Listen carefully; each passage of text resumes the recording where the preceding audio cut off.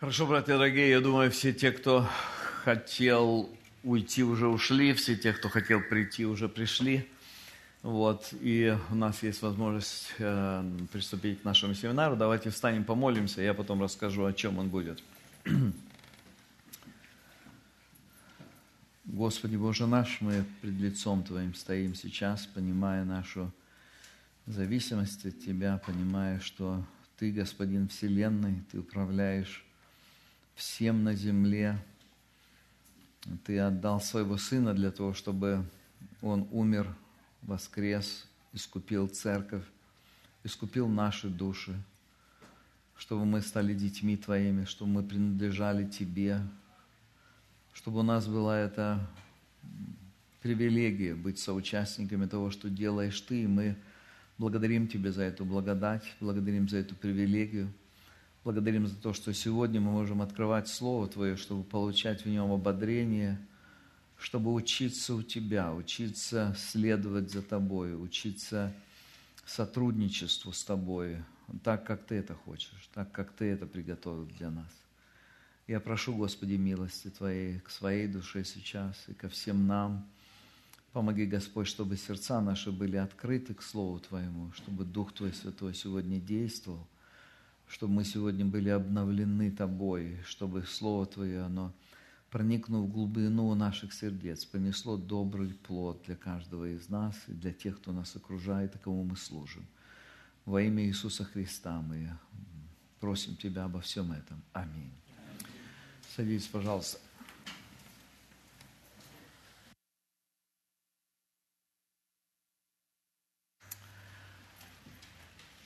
Как я уже говорил вам, меня изначально попросили провести семинар, один семинар здесь во время этой конференции на русском языке, и это был именно вот этот семинар. Я с самого начала планировал его, молился о нем, исследовал, думал об этих вопросах. Вот. И потом, примерно, наверное, за месяц до конференции стало известно, что Игорь Гердов не приезжает, ему не дали визу, и меня попросили сделать еще один добавочный семинар. И я решил сделать как бы вступление к тому, о чем я сегодня буду говорить. То есть те, кто был у нас на предыдущем семинаре, если вы не были, вы можете, эти все записи будут у нас не у нас на сайте, а на сайте Shepherd's Conference. Вот, через какое-то время они там появляются, то есть вы можете прослушать эту первую часть. В первой части мы говорили о том, как укрепляться благодатью. Апостол Павел обращается к Тимофею и говорит о том, чтобы он укреплялся благодатью Христа Иисуса. И это не просто религиозная фраза, это не просто слова, это реальный механизм, который действует в сердце верующего человека. И верующий человек может по-настоящему прильнуть к благодати Иисуса Христа, и она станет источником его силы. Мы говорили, как это конкретно, в чем это конкретно выражается. Во-первых, это благодать спасения, во-вторых, это благодать значимости, и в-третьих, благодать служения. Вот. И сегодня я хочу адресовать другую тему, я назвал ее «Выносливость», или ее второе название «Как не ослабеть в служении». Если вы говорите по-английски, то, я думаю, английский термин, вот эту первый термин, первое слово вы можете заменить на perseverance. How to persevere. То есть, это очень актуальная тема. Тема актуальная настолько, что, если вы помните, несколько лет, 2 года или год тому назад я читал об очередном исследовании Barna Research Group, знаете, это специалисты, которые исследуют состояние христианского мира здесь в Америке. И они говорили, что в 21 или 22 году, да, это, скорее всего, 21 год, потому что за 22 еще не вышло, эти исследования, в 2021 году более 38% всех пасторов серьезно задумывались о том, чтобы quit, то есть оставить служение. Вот. И если вы посмотрите на еще одну статистику в том, что это чуть позже, Ром, включим. Среднестатистический пастор в Америке служит на одном месте 2-3 года. То есть это значит, люди чуть-чуть поработали и передвигаются, чуть-чуть послужили и передвигаются. И причина, почему они это делают, заключается в том, что трудно. Вот вошел в жизнь, вошел в служение, и встречаешься с огромным количеством вызовов, и далеко не всегда есть способность их преодолеть. И люди думают, я сейчас с этой церкви перейду в другую церковь, и будет легче. Будет немножко легче. Brother, do you want to listen to this seminar as well? I can find someone who can interpret. Славик, можешь сделать доброе дело? Ты можешь помочь этому человеку понимать то, что я говорю? Am I asking you too much? Спасибо, ты настоящий друг. Так вот, тот же research, о котором я говорил, что 38% да, пастырей, которые готовы quit, вот, они же сделали следующую оценку вот этих 38%, почему эти пасторы отказываются от служения. И мы можем увидеть, почему. Значит, первое, the immense stress of the job. То есть огромный стресс, который получают люди на работе, вернее, когда они служат. Дальше, I feel lonely and isolated. 43% пасторов чувствуют себя одинокими и изолированными от других. Дальше, current political divisions, политические разногласия. В Америке речь идет о social justice, BLM. Дальше, у нас сейчас в славянских церквях война в Украине, пророссийские, проукраинские. То есть разные political issues поднимаются, которые, так скажем, создают ситуации, в которых, я вам скажу за себя, я такой немножко более известный человек, и поэтому я обнаружил себя вот в этом русско-украинском конфликте в следующей очень сложной ситуации. Если ты ничего не говоришь, тебя критикуют. Ты должен говорить. Если ты говоришь в одну сторону, тебя критикуют с этой стороны сильно, и с той стороны тоже критикуют. Если ты говоришь в другую сторону, тебя точно так же критикуют и с одной стороны, и с другой. То есть, что бы ты ни сказал, или если ты вообще ничего не сказал, you will be attacked. Тебя будут атаковать. И опять-таки, когда пастор живет вот в этих вещах, и потом на каком-то этапе он думает, оно мне надо. Зачем? Вот я вам расскажу, у нас наша позиция в церкви, такая достаточно сбалансирована по украинскому вопросу. Так вот, меня критиковали 2 семьи из украинцев, не просто критиковали, сплетничали многие люди, а вот так, чтобы пришли в лоб атаки, 2 families, 2 семьи. И точно с такими только противоположными обвинениями 2 семьи из русских.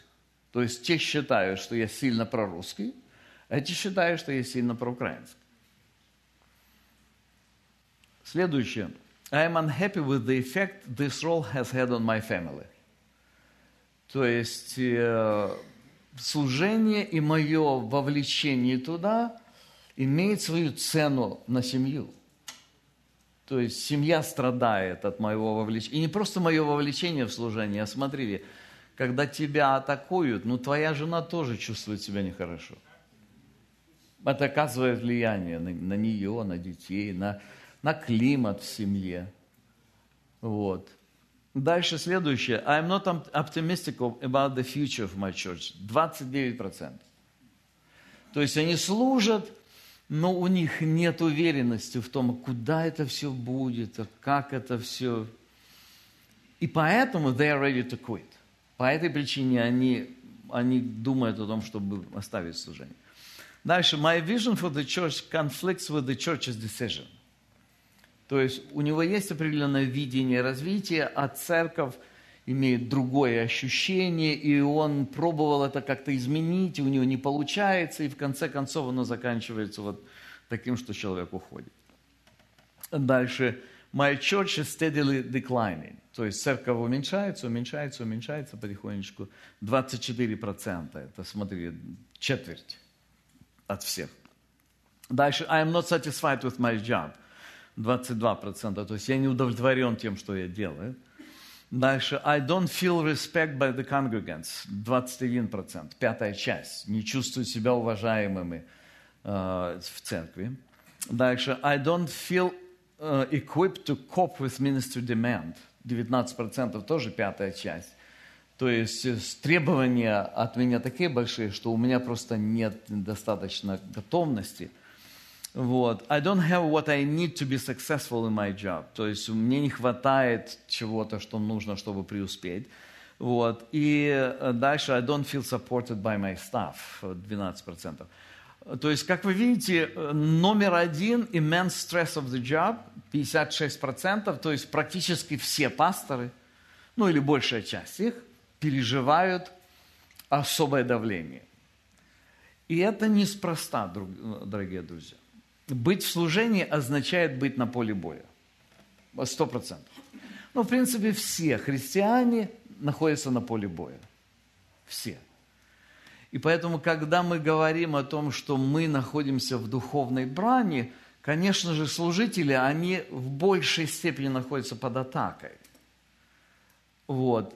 И поэтому нам нужно понимать, что если ты берешься за служение, ты вторгаешься в ту сферу, когда ты будешь наступать на силу вражью.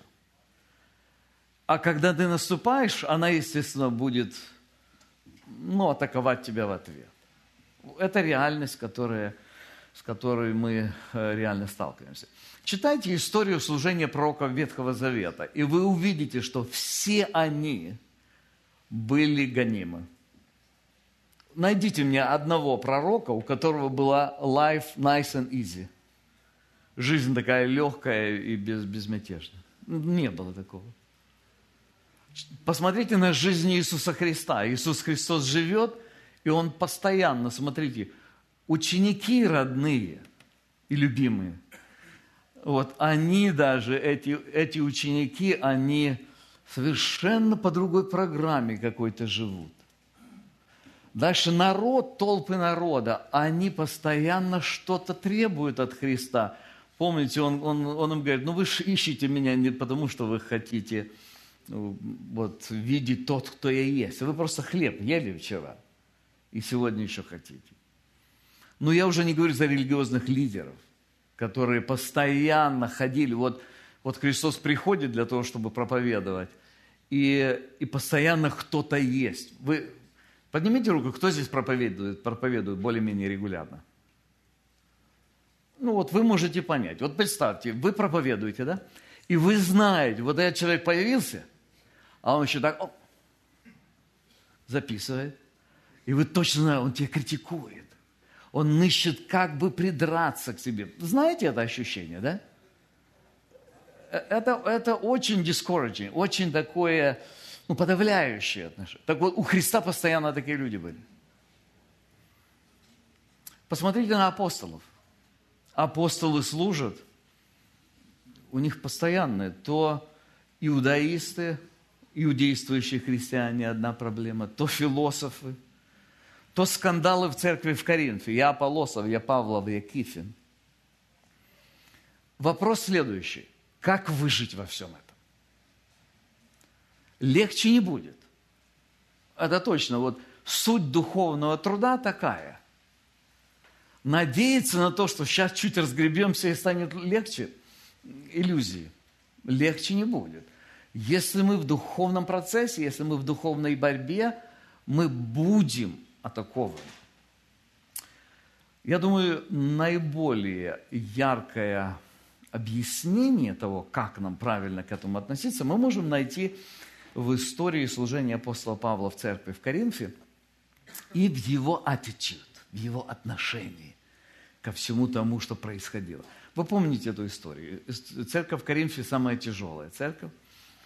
И мы видим, как апостол Павел, говоря об этом, использует такие термины, где, помните, он говорит о письме, которое написал, так называемое скорбное письмо, которое он отправил. Он говорит о том, как они его не принимали. Он говорил, как внутри люди появлялись, которые дискредитировали его. То есть сложная ситуация, в которой он находился.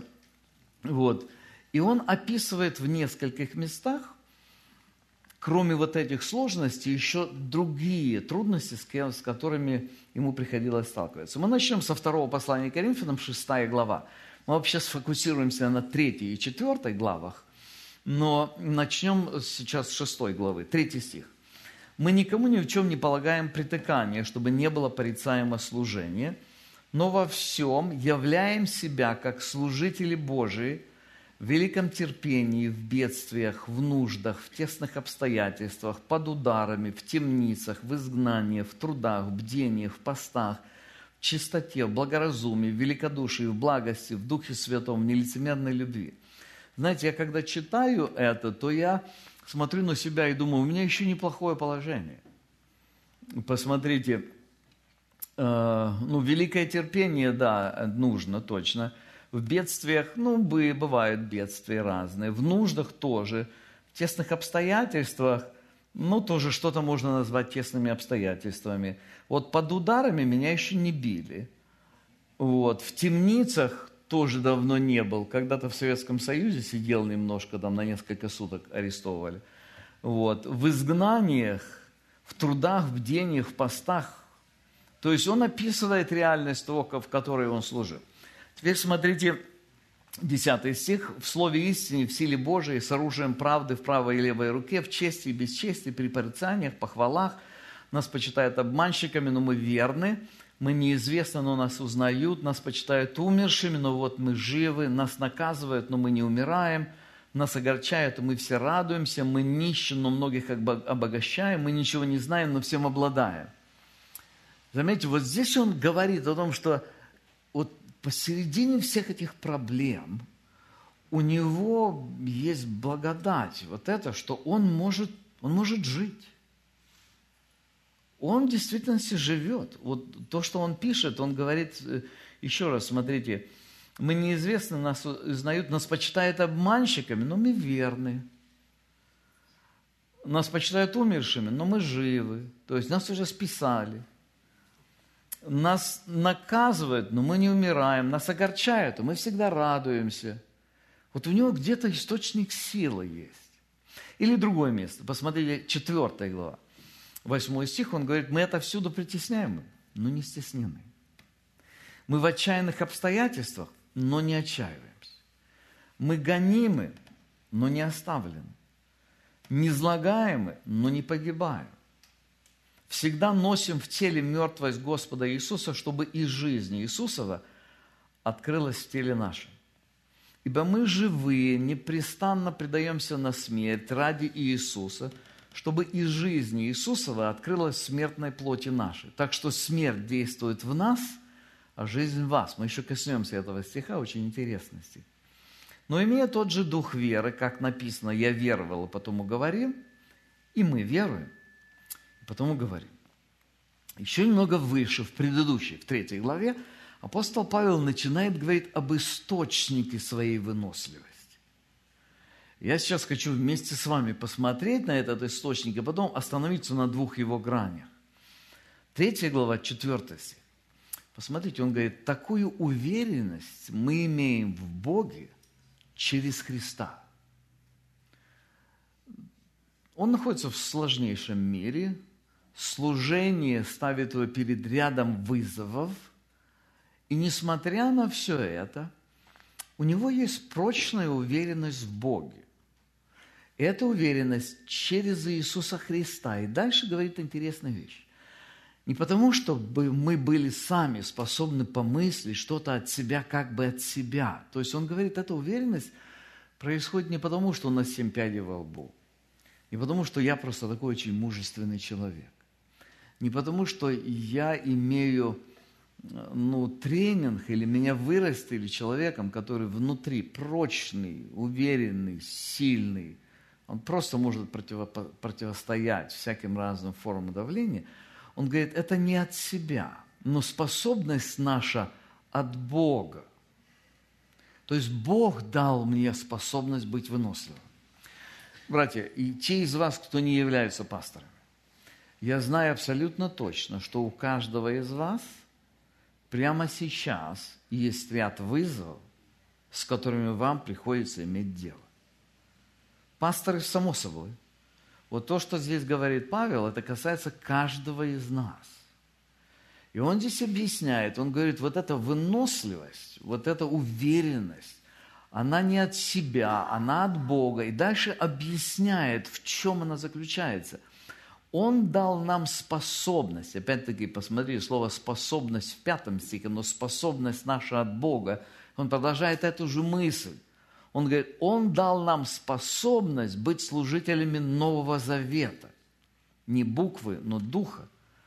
Потому что буква убивает, а дух животворит. 7 стих. «Ибо если же служение смертоносным буквам, начертанное на камнях, было так славно, что сыны Израилевы не могли смотреть на лицо Моисеева по причине славы лица его приходящей, то не гораздо ли более должно быть славно служение духа?»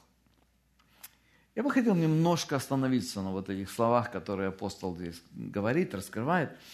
По сути дела, он говорит, что весь ключ к разгадке этой тайны заключается в том, что Господь сделал нас служителями Нового Завета, который связан с какой-то особой славой. Он раскрывает его в дальнейших стихах, остальная часть 3 главы и 4 глава, показывая, в принципе, 2 главных грани. Он говорит о надежде, которую дает слава Христа в Новом Завете. И говорит о преображении, которое слава Христа производит в нас в результате Нового Завета, в результате того, что мы стали частью Нового Завета. Давайте посмотрим на первую сначала часть. Надежда славы Христа. Можете добавить туда в Новом Завете. Это связано, хотя надежда, которую мы имеем во Христе, она только в Новом Завете возможна. И я сейчас объясню, что это такое. Дело в том, что Новый Завет, он построен на договоре, который существует или который был осуществлен между Богом и Его Сыном Иисусом Христом. Когда люди говорят о крещении, что человек в крещении, в славянской традиции, вы знаете, что это обещание Богу доброй совести, и человек вступает в завет с Богом, чаще всего люди упускают одну очень серьезную деталь. Бог на Голгофском кресте заключил завет не с нами. Он заключил завет с Иисусом Христом, с Его Сыном. Нас этот завет касается только в том смысле, что мы в Иисусе Христе, вот тогда Он с нами. И поэтому, когда человек символизирует о своей вере через крещение, свидетельствует о вере через крещение, он символизирует то, что он стал соучастником Христова завета. Завета, который Бог заключил с Иисусом Христом. Давайте посмотрим еще раз на 6 стих. Он дал нам способность быть служителями Нового Завета. Не буквы, но духа, потому что буква убивает, а дух животворит. Вы помните, в чем заключалось служение Ветхого Завета? Служение Ветхого Завета или служение Синайского Завета заключалось в очень ясно представленном Богу, ясно представленными Богом условиях. 19 глава книги «Исход» нам представляет этот договор, который у Бога есть с народом израильским, и Он говорит, если вы будете исполнять все слова закона сего, то тогда я буду вашим Богом, а вы будете моим народом. Вы помните, что они сказали все «будем», Причем они сказали, когда? Они сказали, когда видели Бога, явившегося на гору Синай. Они ясно понимали, что это от Бога. Они даже сказали Моисею: ты иди с ними разговаривай, потому что нам страшно. То есть это не просто было легкомысленно: да, буду, да, исполню. Не-не-не, это они были в чувствах. Они ясно понимали, что речь идет о серьезнейшем отношении с Богом. И они ему сказали: будем. И я думаю, что они вполне искренне сказали: будем. Проблема заключается только в том, что, думая, что они смогут его исполнить, они совершенно не понимали своих возможностей. И как вы помните, через 40 дней, или даже до того, как 40 дней прошло, они выливают тельца и нарушают все заповеди, которые они пообещали ему исполнять. Поэтому Павел говорит, он дал нам способность быть служителями Нового Завета. Мы сейчас чуть попозже поговорим о Новом Завете, о сути этого Нового Завета. Но он называет этот Новый Завет славным. Он говорит, если Ветхий Завет, он был связан с тем, что лицо Моисея светилось, то Новый Завет связан со славой, которая намного больше превосходит славу Ветхого Завета. 9 стих. «Ибо если служение осуждения славно, то тем паче изобилует славой служение оправдания. То прославленное даже не оказывается славным с этой стороны по причине преимущественной славы последующего. Ибо если приходящее славно, тем более славно пребывающее». И дальше он говорит, «имея такую надежду, мы действуем с великим дерзновением».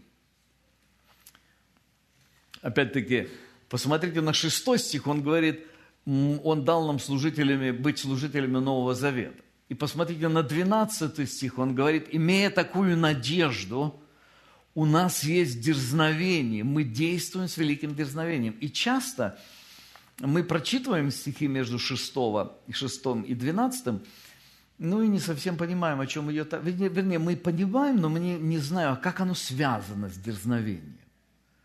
А откуда дерзновение приходит? Он говорит, там Моисей, у него лицо светилось, а потом Новый Завет Христос принес, и славы еще больше. И вот поэтому у нас великое дерзновение.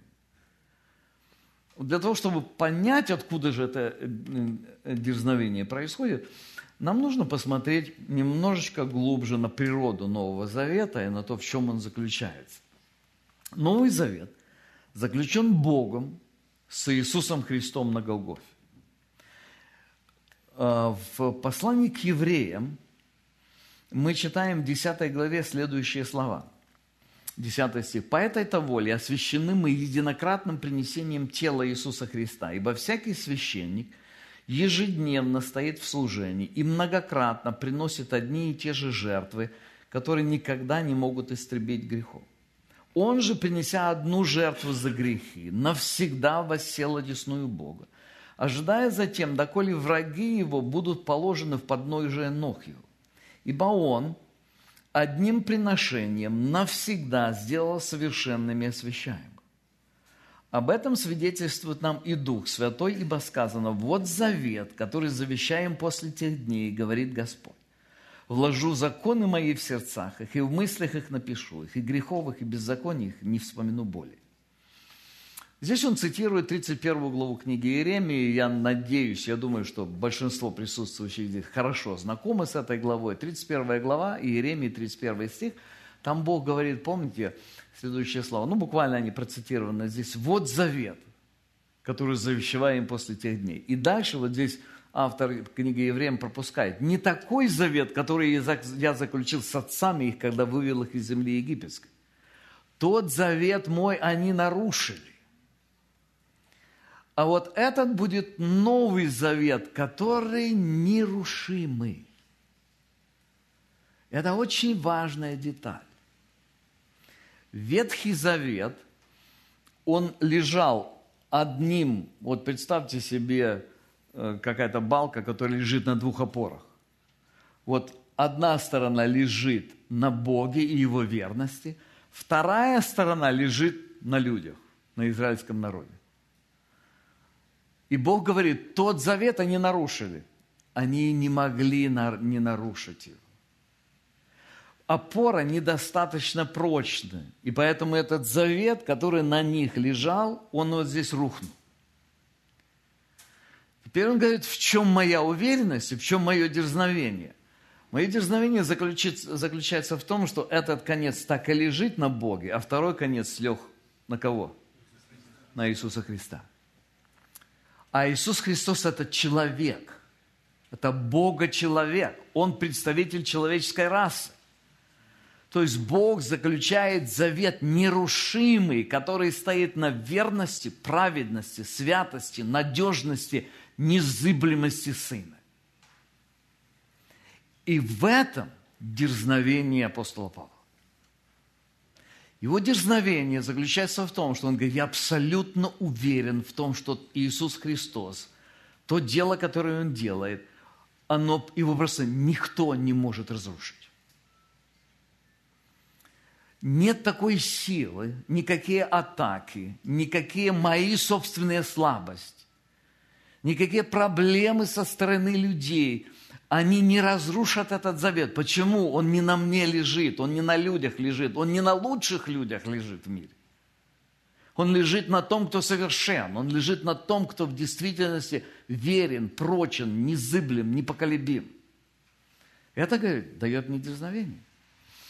Посмотрите, о чем пишет автор послания к евреям немножко дальше. Посмотрите, 19 стих. Итак, братья, имея дерзновение входить во святилище. Он точно так же, как и Павел, говорит о дерзновении. Павел там говорит о служении Нового Завета, который дает дерзновение.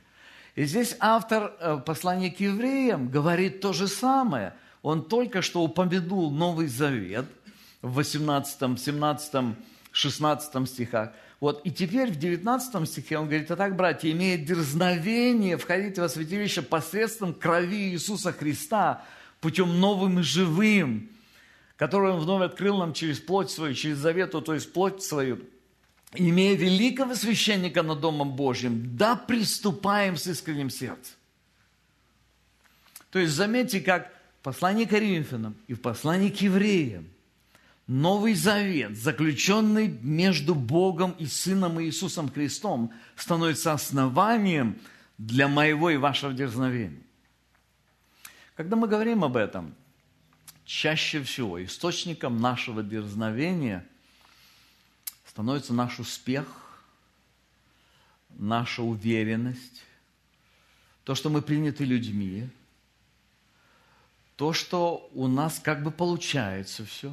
Вот когда так, то тогда есть дерзновение. Когда вокруг тебя собрались люди, открыли рты, слушают. Говори, пастор. Слушаю. Хочу слушать. Вот в этом случае люди являются источником нашего дерзновения. Конечно, Господь посылает нам иногда таких людей или через людей как-то ободряет нас.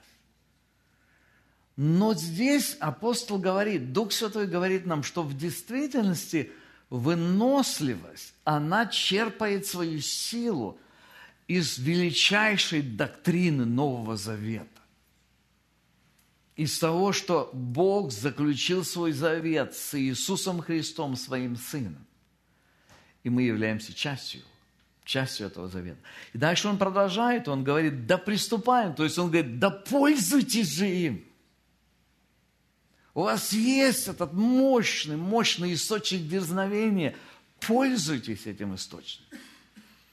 Дальше говорит, с искренним сердцем, с полной верой, краплением очистив сердца от порочной совести, а мы в тело водой чистой. То есть он говорит, да, нужно освящаться. Вот эти очистив сердца от порочной совести, а мы в тело водой чистой, он говорит о процессе освящения. Да, ты работай над своими проблемами. Да, ты находишься постоянно в процессе того, что Господь тебе открывает, но ты часть этого завета. Он тебя будет обновлять, Он тебя будет изменять, Он будет тебя очищать, Он будет твою совесть очищать постоянно. Но ты помни, что у тебя есть дерзновение, потому что ты часть Нового Завета. того, который Бог заключил с Сыном Своим Иисусом Христом. И дальше 23 стих, он говорит, будем держаться исповедания, упования неуклонно, ибо верен обещавший. Вот это слово исповедание, это confession по-английски. То есть речь идет о доктрине, речь идет о истине, о Новом Завете. Речь идет о сути Евангелия, дорогие мои братья. Очень, очень timely вот этот call. Очень своевременный призыв. Многие искренне верующие люди, братья, понимающие Евангелие, они как-то не держатся исповедания. Вот оно существует, исповедание в параллельном мире, но оно не связывается, или мы не используем исповедание для того, чтобы черпать силу. Это очень важный вопрос. Через неделю ровно будет 32 года ровно с того дня, когда меня рукоположили на служение. За эти 32 года я был в разных церквях. Мы были в автономной церкви. До того я был в Совете церквей. Потом мы были в автономной церкви. Потом мы открыли новую церковь. Совершенно из людей, которые с улицы не имели христианского прошлого. Вот. Потом мы приехали в Америку, и мы были сначала в одной хорошей церкви в Алабаме. Потом мы были 5 лет членами церкви здесь, в Грейс комьюнити. После этого вот уже почти 21 год я несу пасторское служение в церкви в Батлграунде, в Вашингтоне. У меня десятки друзей русских и американских пасторов. И на протяжении всего этого времени я вижу один паттерн, постоянно продолжающиеся вещи всегда, в любой ситуации, в Америке, в России, во всех в Совете церквей, в новой церкви, нетрадиционной церкви, когда люди совершенно новые пришли, и в самой традиционной церкви, везде, всегда мы будем находиться в ситуации, которая будет брать нас на излом, в которой без выносливости не выжить.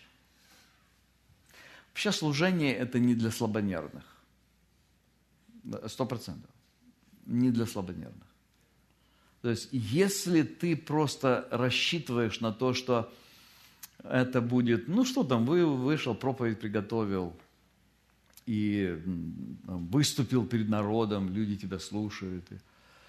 Очень такое simplified такое представление о служении. Как я уже сказал, служение, это вторжение в дьявольскую сферу, и значит, оно будет встречаться с самыми разными формами реакции.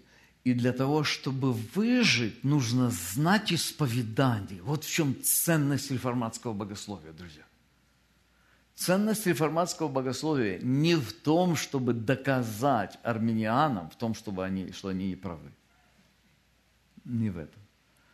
Ценность реформатского богословия в том, что Евангелие – это исповедание, которое дает тебе силу, оно дает тебе надежду. Но это немножко больше. Это не просто надежда на прочности Христа, это надежда славы Христа. И об этом он говорит немножко дальше. Посмотрите, 4 глава, 1 стих. «Поэтому, имея по милости Божией такое служение, то есть служение Нового Завета, мы не унываем». Он ясно показывает, откуда он черпает. Это из Нового Завета, из книги пророка Иеремии, из факта того, что Бог заключает завет между собой и Сыном Его, и мы входим, мы верою погрузились в Сына. Мы не унываем, но отвергнув скрытые постыдные дела, не прибегая к хитрости, то есть он говорит, я стремлюсь жить так, чтобы жить честно перед Богом. Отвергнув скрытые постыдные дела, не прибегая к хитрости, не искажая Слово Божие, открывая истину, представляем себе совести всякого человека перед Богом. Если же и закрыто благовествование наше, то закрыто для погибающих, для неверующих, у которых Бог века этого ослепил умы, чтобы для них не воссиял свет благовествования о славе Христа, который есть образ Бога невидимого, ибо мы не себя проповедуем, но Христа Иисуса Господа, а мы рабы ваши для Иисуса, потому что Бог, повелевший из тьмы воссиять свету, озарил сердца наши, чтобы просветить нас познанием славы Божией в лице Иисуса Христа. Очень важный текст, смотрите, Павел говорит о своем обращении, как о соприкосновении со славой Христа. И не только, кстати, о своем обращении, а об обращении вообще. Посмотрите, как он характеризует неверующих людей. Посмотрите 4 стих. Для неверующих, неверующие отличаются тем, что их умы ослеплены дьяволом, и они в результате не способны увидеть одну главную вещь в мире – славу Христа. Опять-таки, нам очень часто непонятно, а почему здесь о славе Христа? Откровенно сказать, вот вы часто думаете о славе Христа? Скорее всего, нет. Является ли слава Христа вашим двигателем жизни? Мы признаем, да, что Христос великий, мы читаем Откровение, и там написано о славе Христа, когда Он явился во славе. История на горе Преображения говорит о славе Христа. Мы признаем это, мы понимаем, что да, там где-то есть на небесах слава, но здесь о большем говорится, друзья. Здесь говорится, что ключевая проблема неверующего человека в том, что они не увидели славу Христа. И я объясню почему. Смотрите, когда мы говорим о Христе, Христос – это совершенный человек. Мы все живем, ориентируясь на какой-то эталон. Он разный у разных людей. Это очень ярко видно у подростков, когда они начинают заклеивать свои комнаты постерами с какими-то героями фильмов, актерами, футболистами, спортсменами, певцами и так далее. Они просто более откровенны в этот период своей жизни. И они просто настолько впечатлены этой личностью, что им хочется быть похожими на этого человека. Потом подростковый возраст проходит, а суть эта не изменяется. У каждого из нас, у каждого из вас вот сейчас есть представление о том, что значит быть нормальным, хорошим, лучшим человеком. Скорее всего, вы никогда не прописали это на бумаге, но подсознательно у вас все равно это существует и периодически изменяется. Иногда это связано с каким-то конкретным человеком, и вы хотите быть похожим на этого конкретного человека, но чаще всего это собирательный образ. Когда мы соприкасались с одним человеком, мы видим что-то хорошее у него, потом что-то от другого, и что-то от третьего. У нас есть такой общий собирательный образ. А еще вы переживали такие обстоятельства, когда вы очень уважали какого-то человека, и потом, познакомившись с ним поближе, вы обнаружили какие-то стороны в его жизни, которые хуже, чем вы думали. И у вас проходит такое разочарование. Или, я слышал такую историю, она анекдотическая, скорее всего, это, возможно, и было так, когда сын говорит отцу здесь, в Америке, говорит: папа, а ты знаешь, что в Индии, когда молодой человек женится, то он совершенно не знает свою невесту. Он говорит: сынок, знаю, это не только в Индии.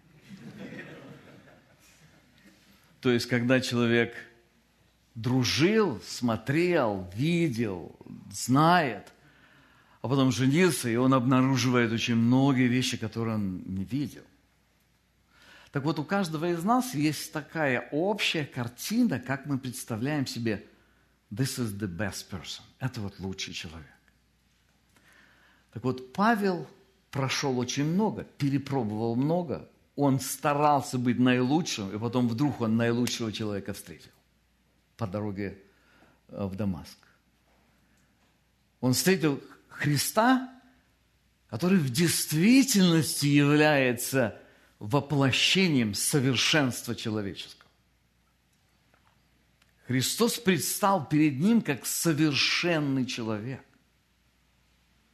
И когда Он говорит вот здесь, посмотрите, озарил наши сердца, чтобы просветить нас познанием славы Божией в лице Иисуса Христа, Он понял, Христос – это вообще смысл жизни. Не в том смысл жизни, что я вот должен себя подвергать всяким истязаниям и умереть для Него. Нет, он готов умереть для Него, потому что Христос – это лучшее, что возможно вообще во Вселенной. И поэтому Он и хочет ради Него умереть.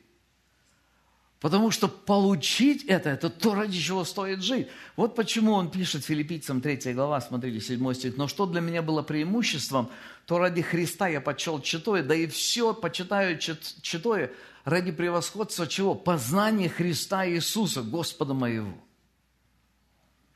То есть, когда он встретился со Христом, тогда он понимает, ах, вот оказывается, что значит настоящий человек. Ах, вот, оказывается, в чем смысл жизни. Вот, оказывается, для чего Бог нас создал. И он продолжает и говорит, для Него я от всего отказался, и все почитаю за ссор, чтобы приобрести Христа. Помните притча сокровища, которое на поле сокрыто? Когда человек продает все, и он продает все не просто для того, чтобы стоически пожертвовать. Нет, да он увидел там прибыль такую на этом поле, что он бежит и с радостью все свое продает. Потому что там он нашел баргаин. Там он нашел то, что он за эти свои деньги, оказывается, может купить и обогатиться в этом. Это то же самое, что Павел говорит. То есть он увидел славу Христа, он увидел, что Христос – это в действительности ответ. Теперь смотри, как это связано с выносливостью. Это связано с тем, что наша цель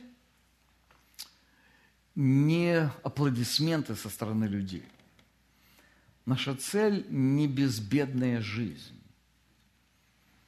Нам открылся Христос, и мы понимаем, что лучше Него ничего нет.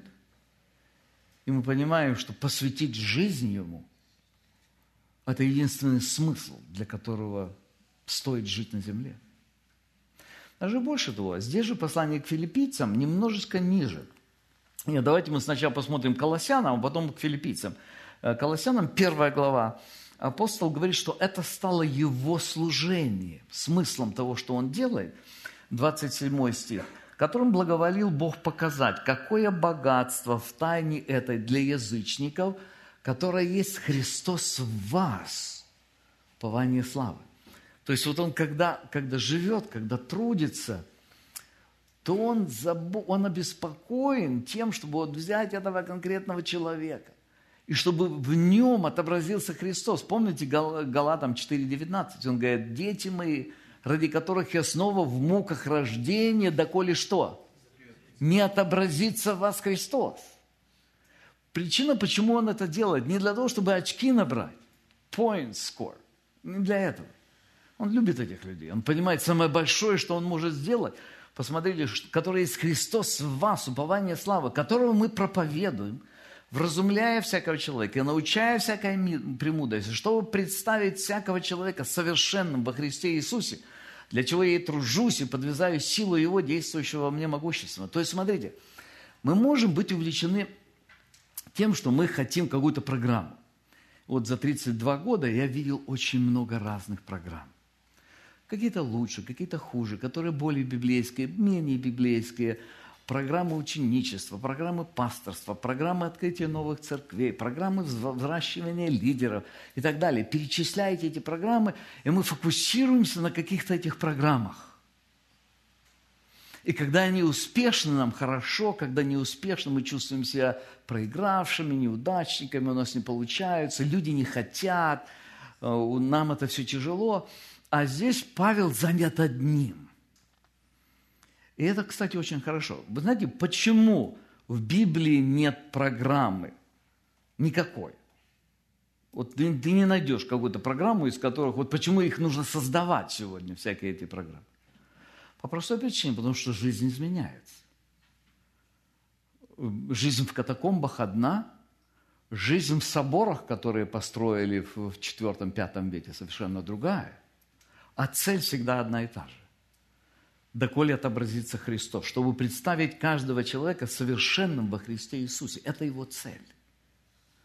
И ради этого он говорит, я тружусь и подвязаюсь. Слово «подвязаюсь» некоторые люди, это мы с тобой говорили, да?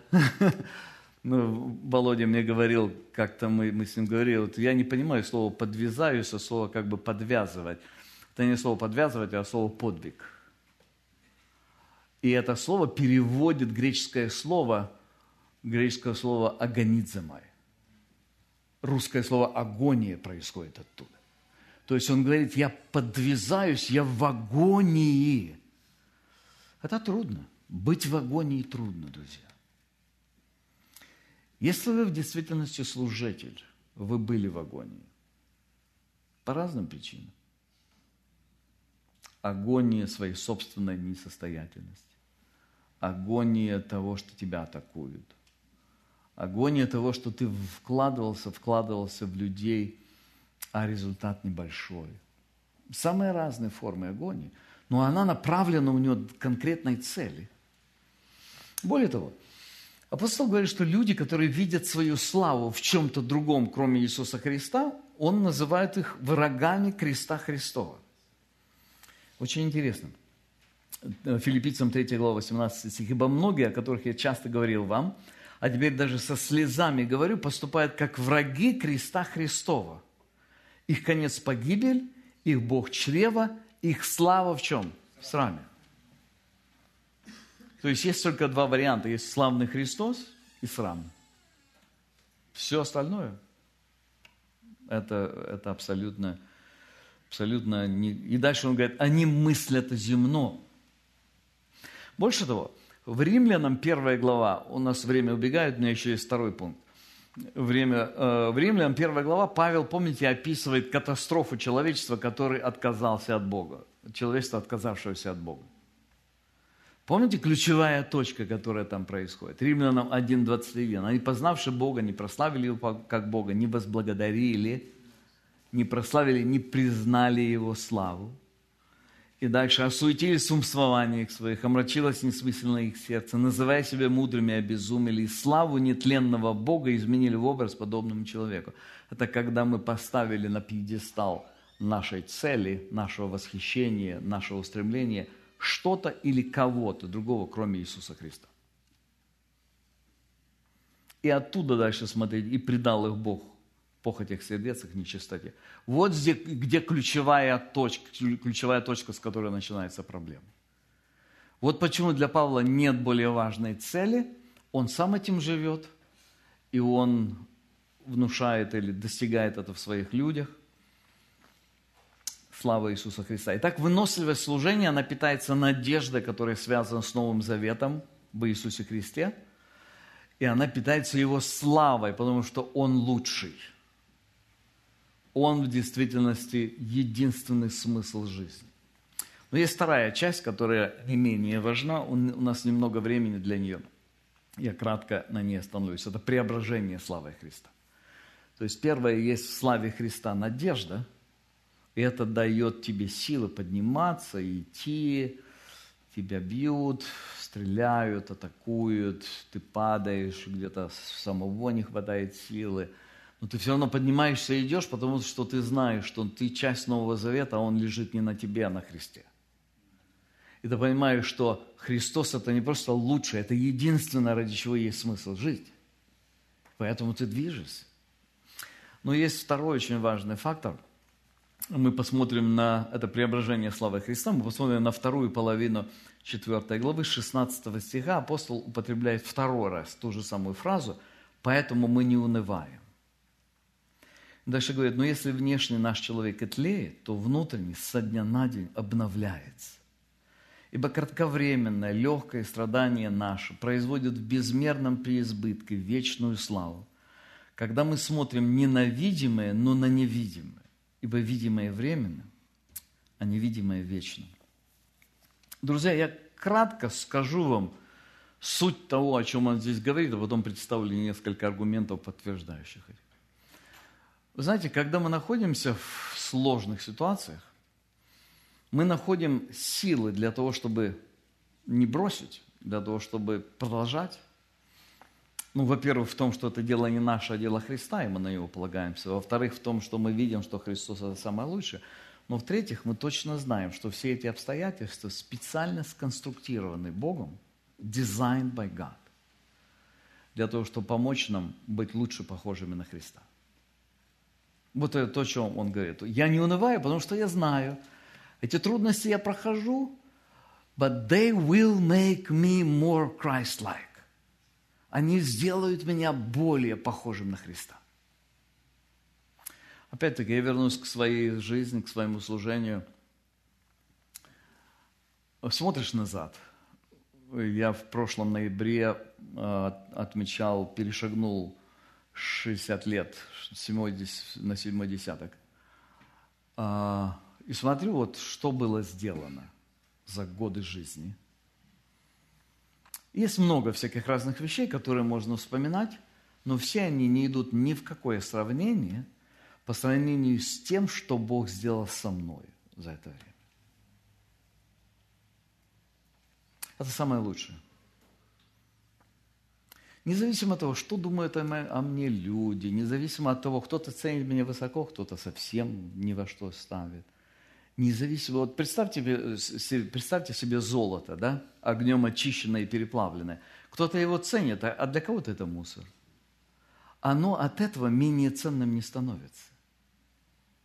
Это именно то, что Бог делает с нами в процессе трудных обстоятельств. Он переплавляет нас. Он выжигает из нас примесь. Он через эти обстоятельства помогает нам освобождаться от того, что делает нас слабыми. И я вижу, что никогда я не ощущал в своей жизни такого уровня свободы внутренней, такой глубины мира в сердце, как за последний год. Хотя в моей жизни было очень много самых сложных испытаний. Это самое ценное. Это то, ради чего стоит не сдаваться. Это то, ради чего Господь и создает обстоятельства. И у вас вот вспомните о ваших сложных обстоятельствах. У кого-то дети не подарок, у кого-то члены церкви, у кого-то здоровье, у кого-то церковь недостаточно заботится финансово, у кого-то в церкви конфликты и беспорядки, кого-то предают друзья. И продолжайте этот список. И поймите, что самое лучшее, что может быть в этой ситуации, учиться быть похожим на Христа. Это лучшее, что вообще возможно здесь. Оно, конечно, вытекает из первого. Посмотрите еще раз, если мы вернемся к 4 главе 6 стиху. Павел продолжает эту мысль о действенности славы Христа. Он говорит, что Бог, повелевший из тьмы воссиять свету, озарил наши сердца, чтобы просветить нас познанием славы Божией в лице Иисуса Христа. И дальше он говорит, мы притесняемы, но не стеснены, мы в отчаянных обстоятельствах, но не отчаиваемся. То есть этот 8 стих связан с 6. Мы часто читаем это по раздельности. Но он вытекает отсюда, когда мы понимаем, что Христос – это наша слава. Дальше 9 стих. Мы гонимы, но не оставлены, низлагаемы, но не погибаем. Всегда носим в теле мертвость Господа Иисуса Христа, чтобы жизнь Иисусова открылась в теле нашем. Дальше смотрите. Ибо мы живы, непрестанно предаемся на смерть ради Иисуса, чтобы и жизнь Иисусова открылась в смертной плоти нашей, так что смерть действует в нас, а жизнь в вас. Вот что он имеет в виду.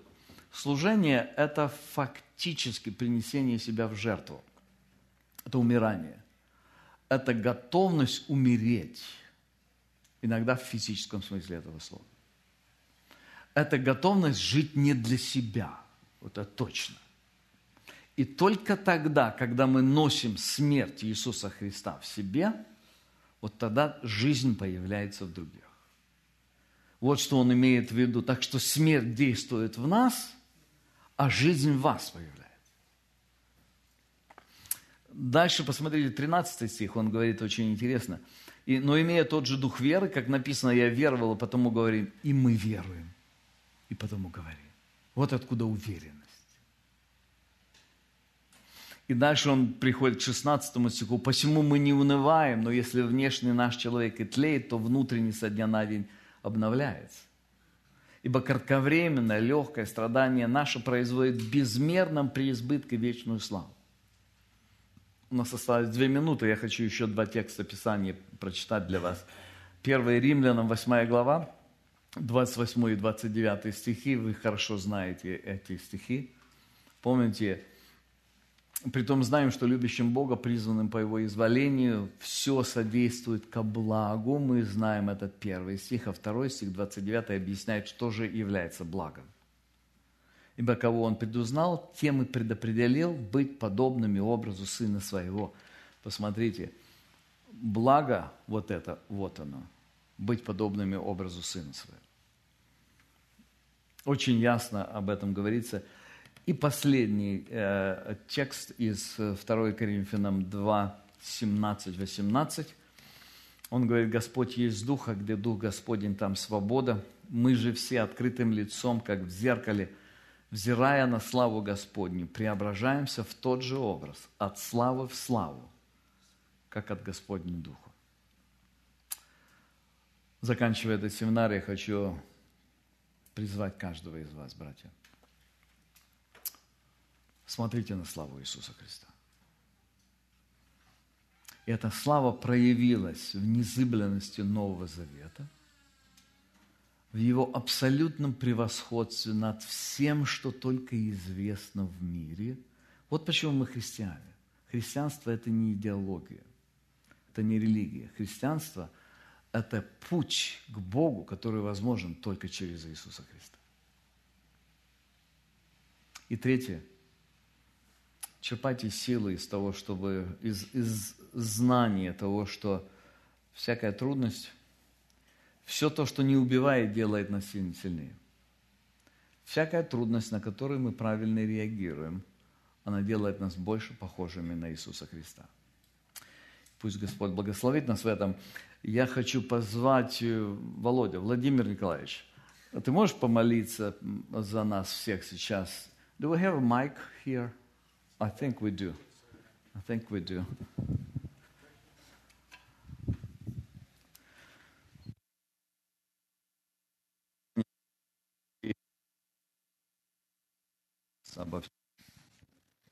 Благодарим Тебя, Господь, что Ты сегодня даешь нам в Своем Слове ободрение для нашего служения, для того, к чему Ты нас призвал. Господи, благодарим Тебя за прекрасные примеры апостола Павла, других апостолов, которым Ты дал пройти через трудности в жизни. Благодарим за пастырей, за Алексея Алексеевича, которого Ты также используешь, донести нам эти уроки, за то, что Ты проводишь нас, чтобы мы учились видеть невидимое, Господи, потому что только тогда мы можем иметь вот это внутреннее обновление, можем иметь правильную мотивацию. Прошу Тебя, Господь, укрепи нас, приготовь нас к самым сложным ситуациям, которые Ты уже определил нам пройти, чтобы тогда, когда нам нужно будет с ними встретиться, мы пережили то, о чем мы говорили, эту выносливость. Взирая на Твою славу, понимая, что нет ничего дороже Тебя, нет ничего прекраснее, нет ничего более важного, Господи, чем познание Тебя, соприкосновение с Тобою. Поэтому просим, помоги нам, вот как однажды Моисей просил, покажи нам свою славу, Господи. Мы видим ее только в Иисусе Христе. Во имя Христа просим все это. Благослови нас, когда мы сейчас будем возвращаться в наши церкви, в служение. Пускай через все это Твое имя прославляется, и наше сердце укрепляется. Аминь.